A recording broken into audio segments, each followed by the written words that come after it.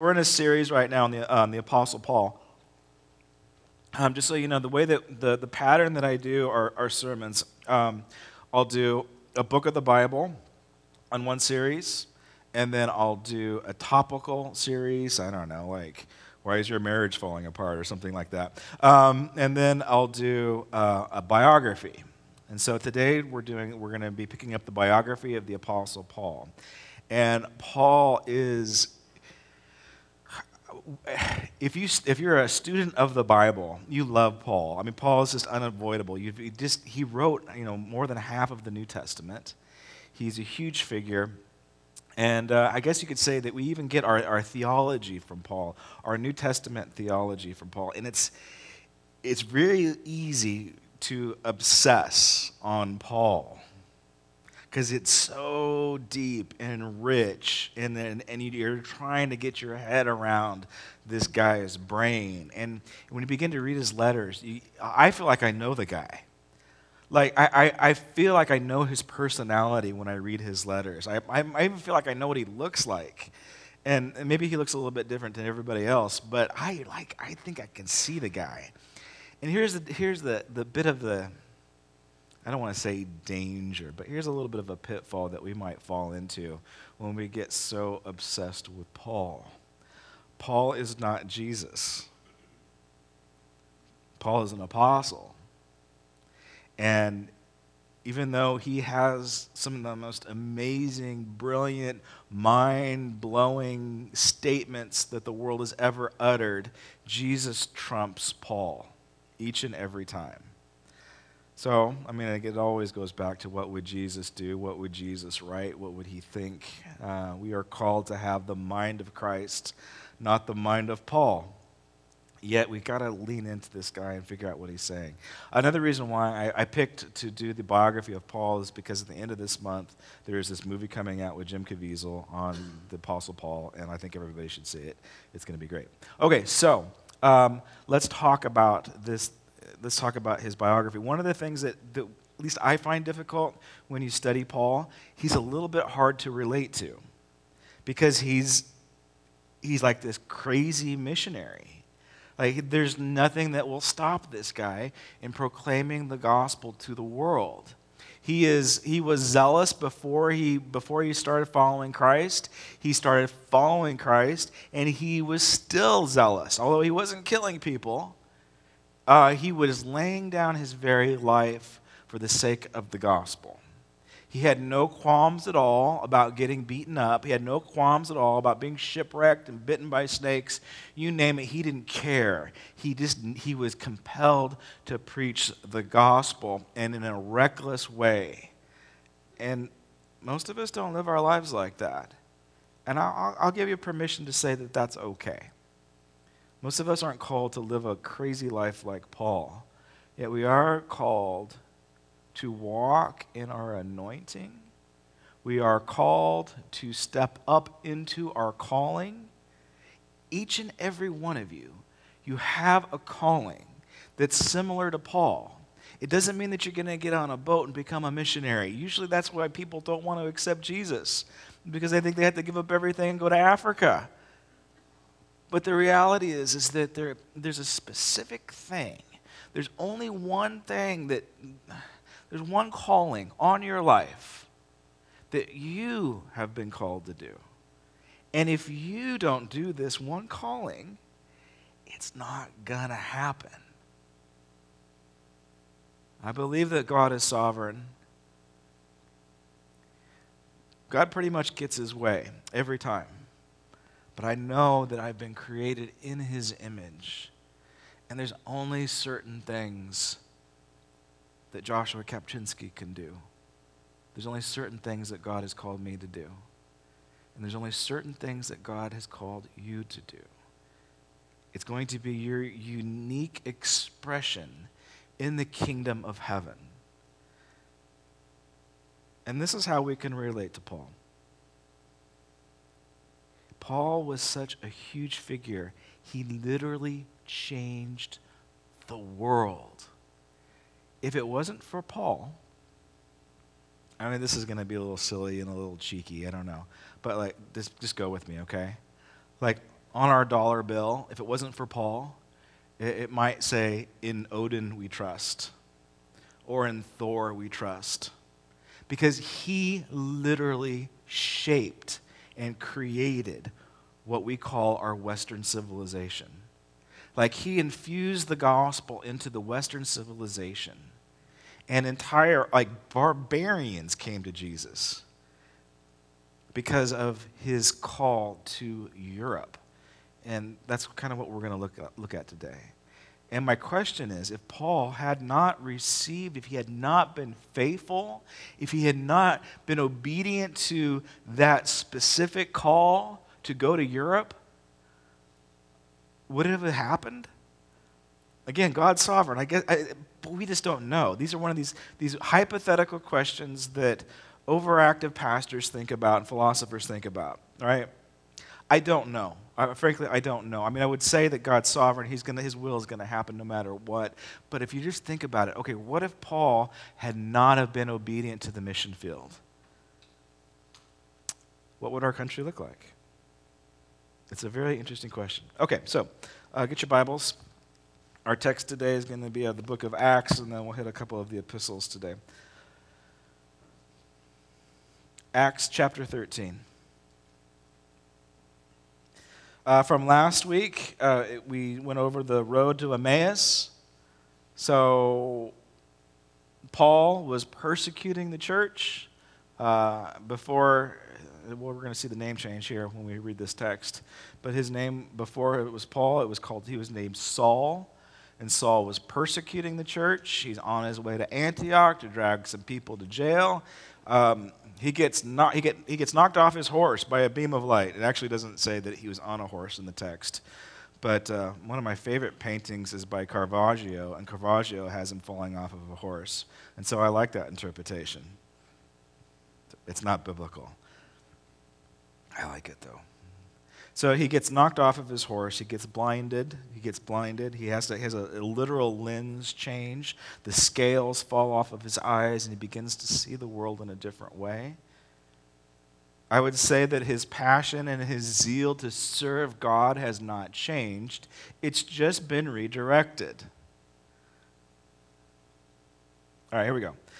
Now, in the church at Antioch, there were prophets and teachers: Barnabas, Simeon, called Niger, Lucius of Cyrene, Manahem, who had brought up with Herod the Tetrarch, and Saul. That's Paul. His name hasn't been changed yet.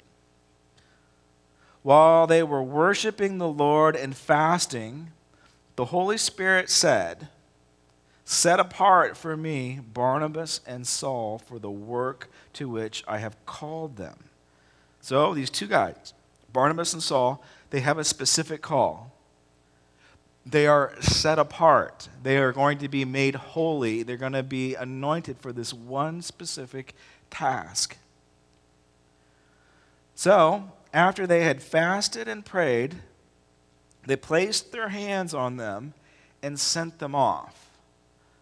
So the disciples that are in Antioch, they are commissioning Barnabas and Saul. They've already done a little bit of teaching. They've already done a little bit of work, but they haven't done the cool stuff yet. They haven't done what they have been destined to do quite yet. They're kind of, well, I'm not quite sure about Barnabas, but I know that Paul, he is still in training mode. He's got his training wheels still on him. The two of them, sent off by the Holy Spirit, went down to Seleucia, and they sailed there to Cyprus. And when they arrived at Salamis, they proclaimed the word of God to the Jewish synagogues. John was with them as their helper. They traveled through the whole island until they came to Patmos, and there they met a Jewish sorcerer, a false prophet named Bar-Jesus. That's not Jesus, it's Bar-Jesus, son of Jesus, son of Jesus, okay? Has no connection to Jesus. Jesus was kind of a popular name back in the day. And so, unfortunately, this false prophet, this sorcerer, was named Bar-Jesus, who was an attendant to the proconsul Sergius Paulus. The proconsul an intelligent man, sent for Barnabas and Saul because he wanted to hear the word of God. But Elymas, the sorcerer, for which his name means, he opposed them and tried to turn the proconsul from the faith. Then Saul, who was also called Paul. So here's the name change, folks. Maybe you might want to underline this part. This is where the transition happens. Interesting note. Peter gets his name changed, right? His name is Simeon. And Jesus says, you know what, because of your declaration, because of your faith, because you said that the only way to heaven is through me, because of that verbal declaration, I'm changing your name from Simeon to Peter. You are going to be the rock, and I'm going to build my church upon your statement. So that's really cool. I mean, wouldn't you love for Jesus to change your name? That is what happens when we accept him into our heart, when he becomes, when the Spirit of God comes into our heart. You take on a new identity. You declare with your mouth and you believe in your heart that Jesus is Lord. You begin to take on a new identity. And Peter actually gets a whole new name. He goes from Simeon to the rock. Interesting, though, this doesn't happen to Paul. So on the road to Emmaus, when he gets blinded by the light of God, and when Jesus says, Saul, Saul, why are you persecuting him? He does not say, I'm going to change your name to Paul. Why is that? We're not quite sure, but maybe we can figure it out.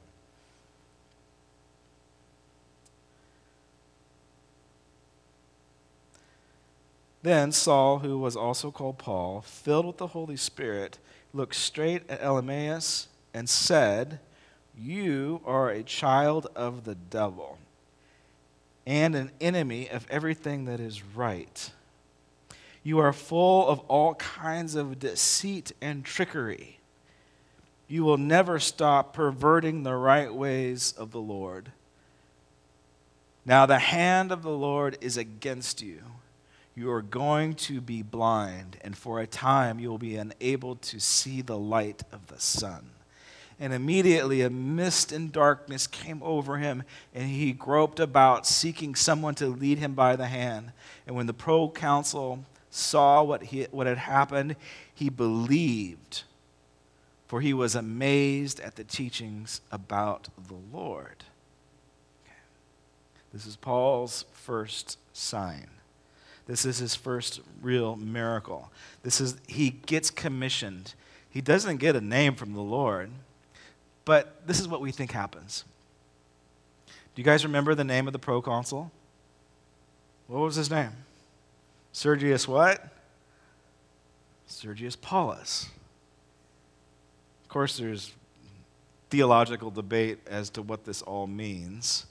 And nobody agrees on anything because they need to build their career in theology. So you got to have something to argue about, right? So what we think is that, okay, so Jesus didn't change Paul's name.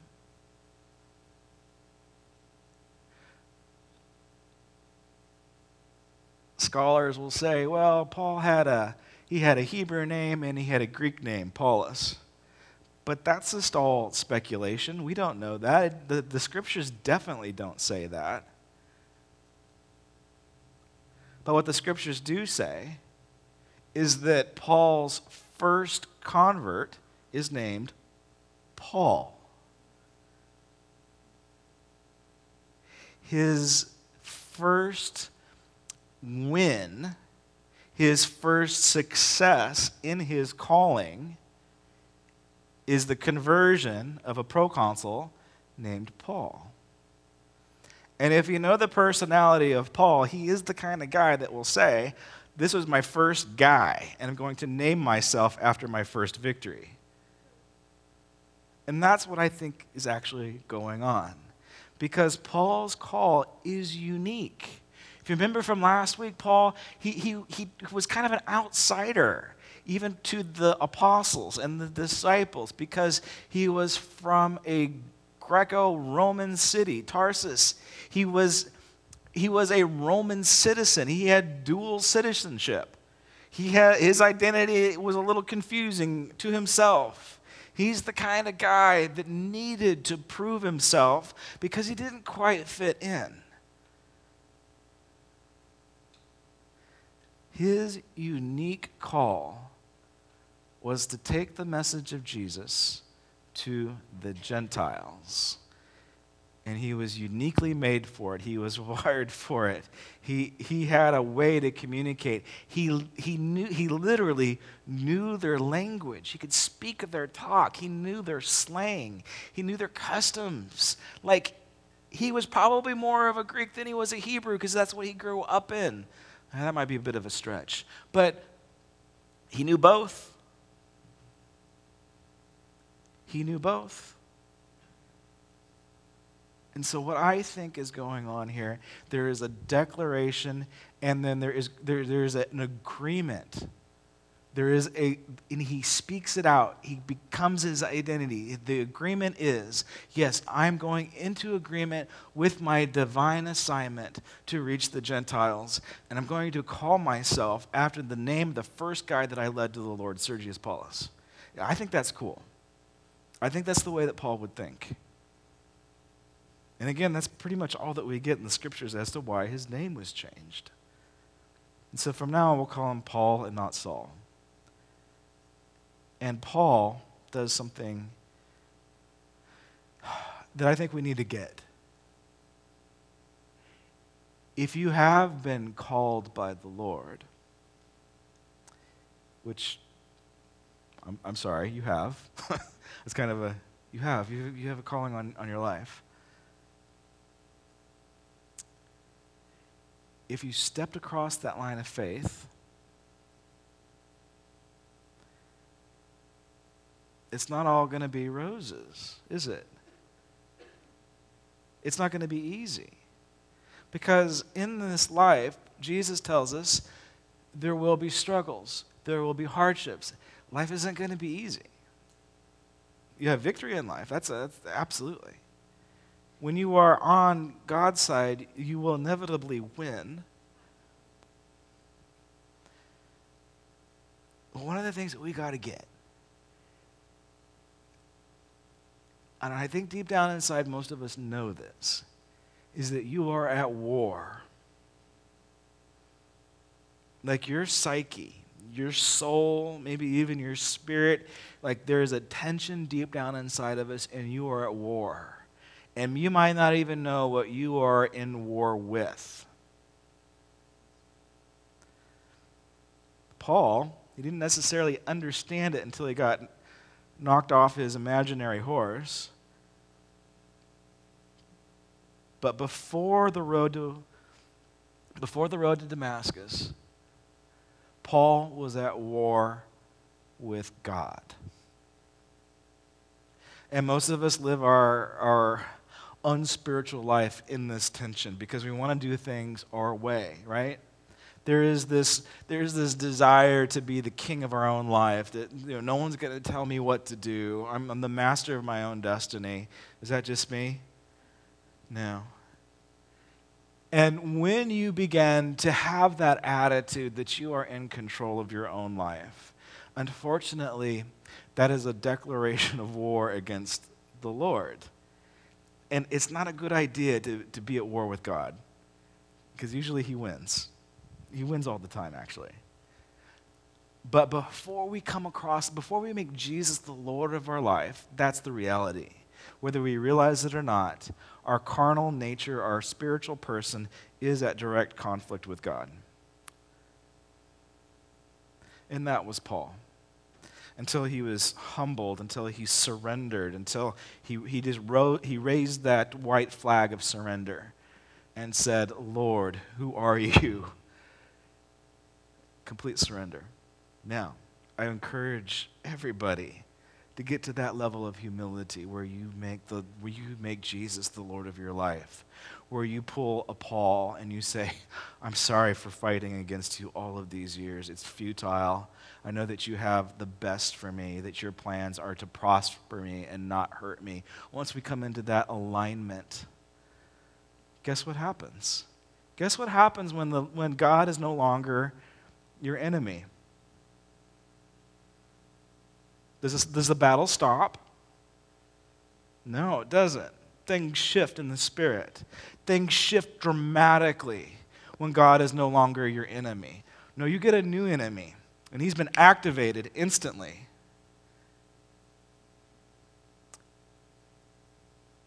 The devil goes to war with you immediately when you step across that line of faith and you surrender your life to the lordship of Jesus. Now he cares about you. The devil, that is. Now the devil cares about you. Now you are a person of interest. When you were in your carnal self, before you were saved, he could care less about you. Because you're no threat. You offer no resistance to his plans. You're actually aiding his plans. But now things have completely changed. Now you carry the very presence of God. Now you have the Word inside of you, and you have the power inside of you to speak life into any situation. And he's going to do anything possible to derail you. And this is what we're seeing going on in Paul's first sign. Ironically, this is probably what happened to Jesus in his first encounter, his first miracle. Now, Jesus' first miracle was what? He turned the water into wine, right? And I believe that's just because his mom made him. But he wasn't activated quite yet into ministry. Like the turning the water into wine thing was amazing. But again, that was just because his mom called in a favor. That's a different message, right? That's a different message altogether. No, but his first ministry, his first act of warfare actually mirrors what Paul is doing right now with the sorcerer, because Jesus is teaching in the temple. And a leader, is actually demon-possessed. He's carrying this evil spirit that's manipulating and twisting the word of God. And so Jesus' first encounter, his first act of warfare, is to cast that demon out. And it is absolutely amazing the way that he does it, because he does it in a word, in one sentence. Paul is like most preachers. He talks too much, right? He should have followed Jesus' model. Jesus did one very specific thing to the evil spirit. He told it to shut up, and then it was gone. And the way that the word comes across, the way that he says stop, the way that he says shut up, it actually comes across as strangled.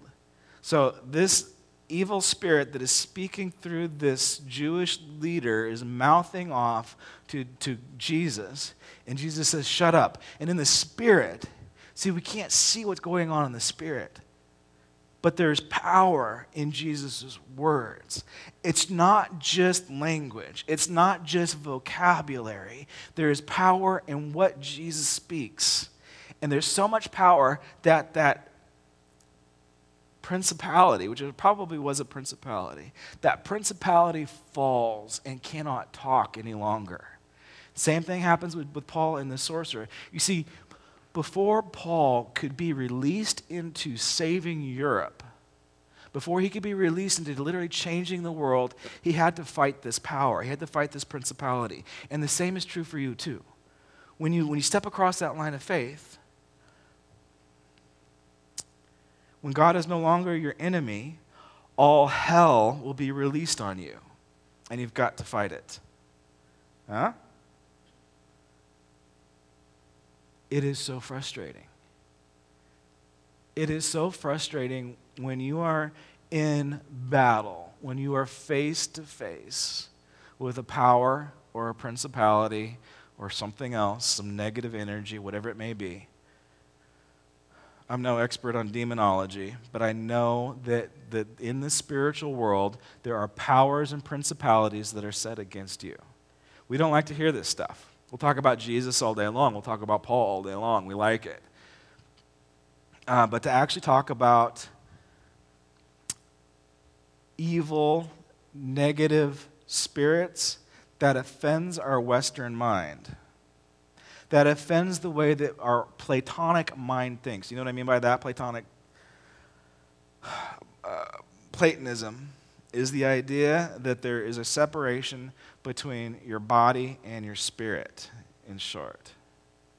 This is where we get these ideas that in heaven we are disembodied spirits floating around on clouds playing harps. Like, there's actually nothing biblical about that. That's just all Greek thought. The biblical view of heaven would be the perfect form of this. Heaven means that you get a real body. Heaven wants to fix what we've messed up here. This is when Jesus says it, heaven on earth. On earth as it is in heaven. One of the definitions, this isn't biblical either, but this is a philosophical definition of hell. One of the definitions of hell, if you will, is being an entity without any senses. So like your Casper the Friendly Ghost, right? But Casper really doesn't have real ears and a real nose and a real mouth. And he has no fingers and he can't feel or touch. And he doesn't even have real eyes, so he can't see. So that's not God's intention for us. In the biblical view of how we are to be, how God created us for eternity, is to have one of these, to have this physical form. And this is the biblical teaching on ourselves, that there is a holistic expression of our creation.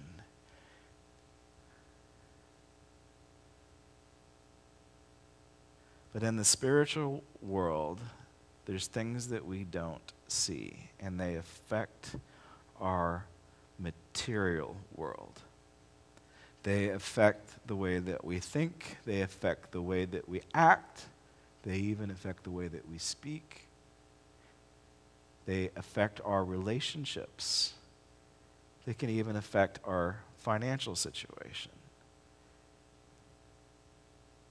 There's evil forces at work. Am I scaring everybody here? No. This is real stuff. This is why it was Jesus' first showdown.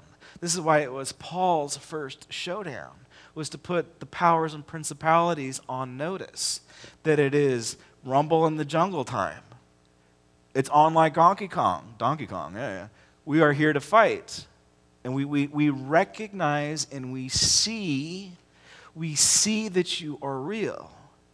One of the greatest lies that the devil ever told humanity was that he didn't exist, right? No, he does exist. And I'll make it very clear, because we don't want to develop some weird idea that we are going to have conversations with demons and we're going to fight demons in behind every bush. That's absolutely ridiculous. We need to follow Jesus' model. We need to see it for what it is. We need to cast it down in the name of Jesus, and then we need to move on with the positive things that Jesus is doing in our lives. Can I get an amen on that one? Because he is real. Both Jesus and the man in the red tights, they're both real. And so what Paul does, he says, you are a liar. You are a child of the devil. Everything that you do is unjust and you speak untruth, right? So he is putting him, like he's like, I see you. So let me give you your assignment for this week. You need to recognize what the enemy is doing in your lives. Huh? What do you think about that? You need to see it. And you need to speak it down. And I don't know if this probably isn't right, but you need to curse what the devil is doing in your life. You need to break that curse. There we go. That's a better way to say it, because we don't curse people, do we? No, that wouldn't be accurate. You need to break that curse. let me read a couple more scriptures, and then I'll send you off. But Paul begins, again, if you want to say he develops his theology, whatever. But everything that we know about, well, not everything, but our grasp of the gospel really comes from his understanding. 2 Corinthians 10. You get to see his attitude and his heart. By the meekness and gentleness of Christ, I appeal to you, I, Paul, who am timid when face to face with you, but bold when I am away, and I beg you that when I come, I may not have to be so bold as to expect to be towards some people who think that we live by standards of this world. Okay, here we go. For though we live in the world, we do not what? We do not wage war as the world does. Okay, we are in this world, but we don't wage war as the world does. So hopefully we get this. Like the Crusaders didn't quite get this idea. Right? When I studied the Crusaders, I think it's an interesting time in history. I think they're really cool. But keep in mind the Crusaders were pretty much 1 or 2 generations from being Vikings and barbarians. They behaved poorly. I'm sorry. All right. If they hadn't been fighting each other, Israel would still be a Christian nation. Well, then I'll leave it at that. Sorry. Okay, anyway.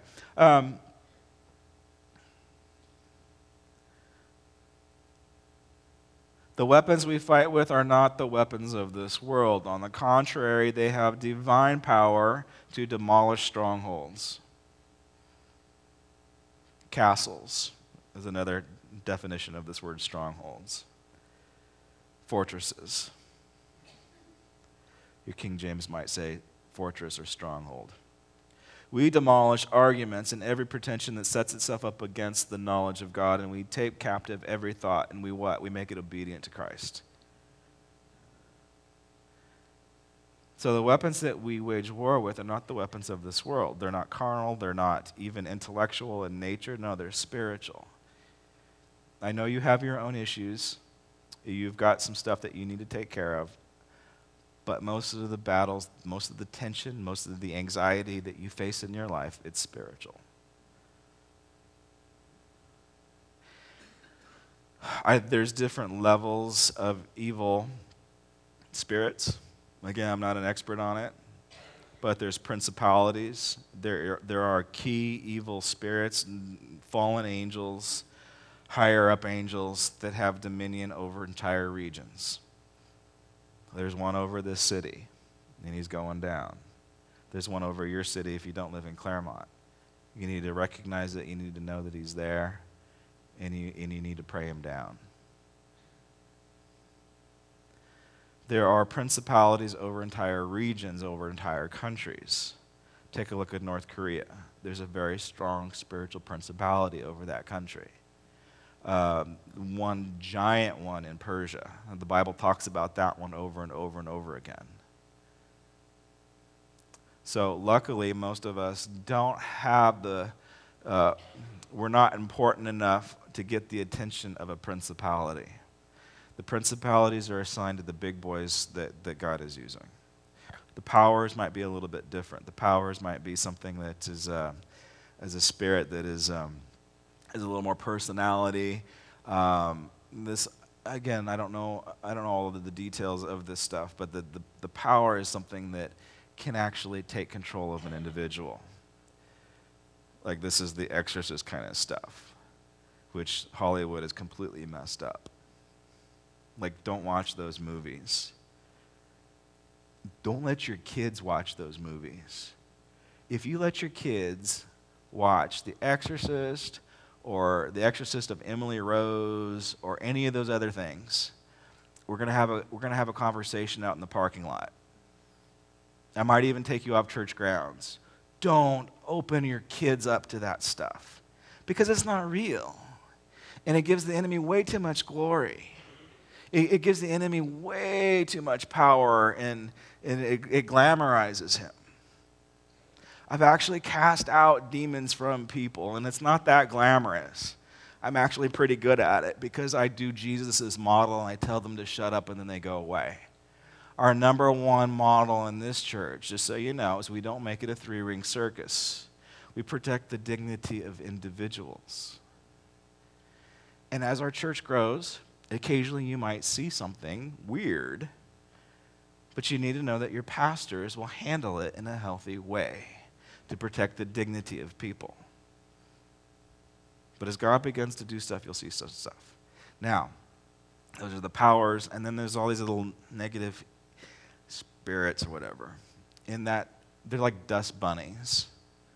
And I think probably the reality of it is we don't necessarily have the man in red tights after us. We don't have principalities after us. You might have some powers that are influencing you in your lives, but the reality is most of us Christians too, we have these little negative attaching spirits, these little dust bunnies. All you got to do is sweep them out of your house. Clean your house. Get rid of any soul ties, any attachments, any garbage, anything that is negative that has this tug on your soul. Get rid of that stuff. You don't need it.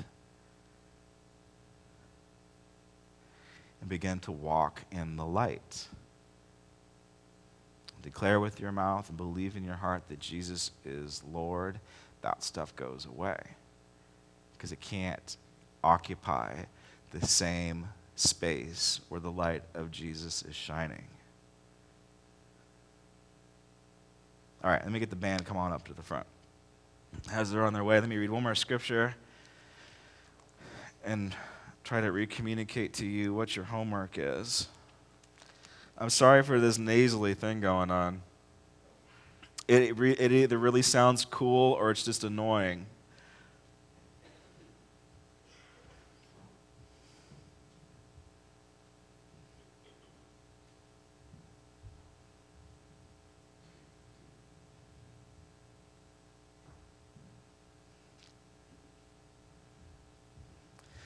When you were dead in your sins and in the uncircumcision of your sinful nature, God made you alive with Christ, and He's forgiven you all of your sins, having canceled the written code with its regulations that was against you, and stood and opposed to us.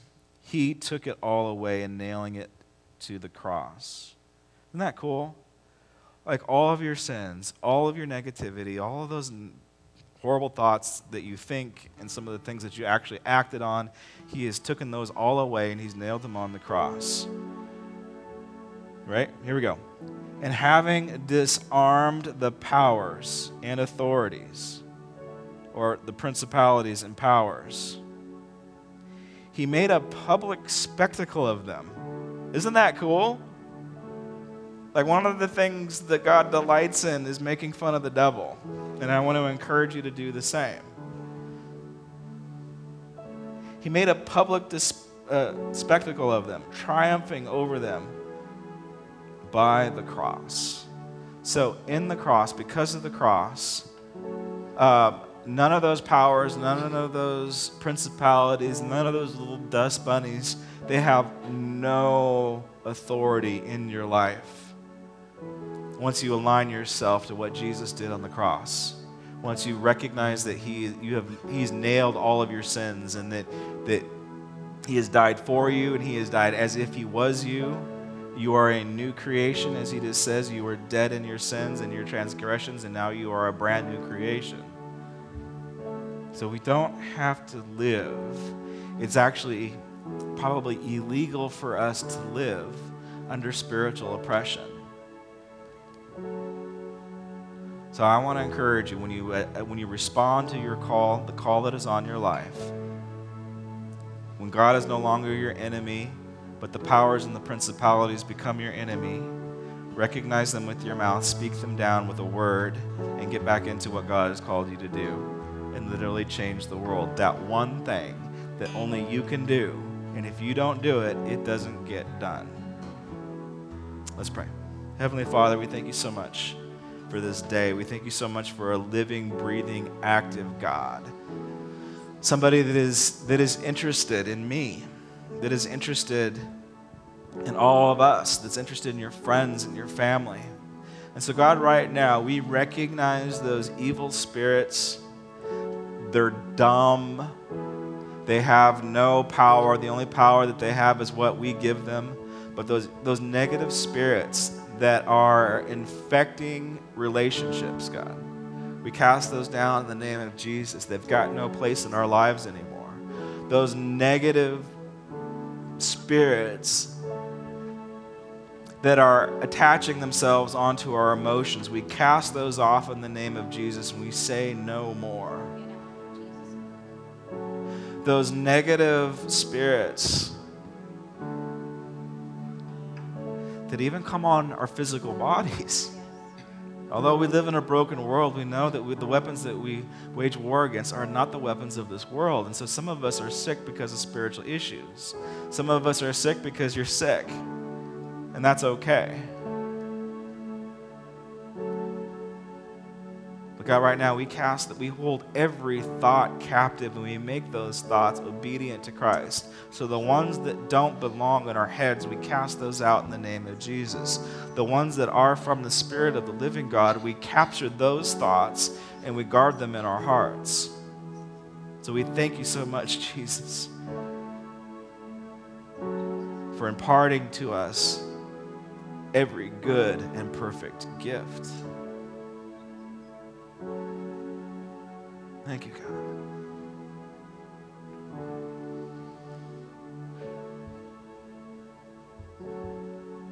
And with every head bowed and every eye closed, if you're tired of God being your enemy and you want him to be on your side, just raise your hand. I'd like to just go into agreement with you. God bless you. God bless you. God bless you guys. So God, right now we just raise that white flag of surrender, and we give Jesus the lordship of our lives. Forgive us of our sins. Forgive us of our trespasses. Show us what it means to have the lordship of Jesus in our lives. And the powerful assignment of going to war with the enemy of God. Just bless us, Lord, in your name, Lord Jesus. Amen.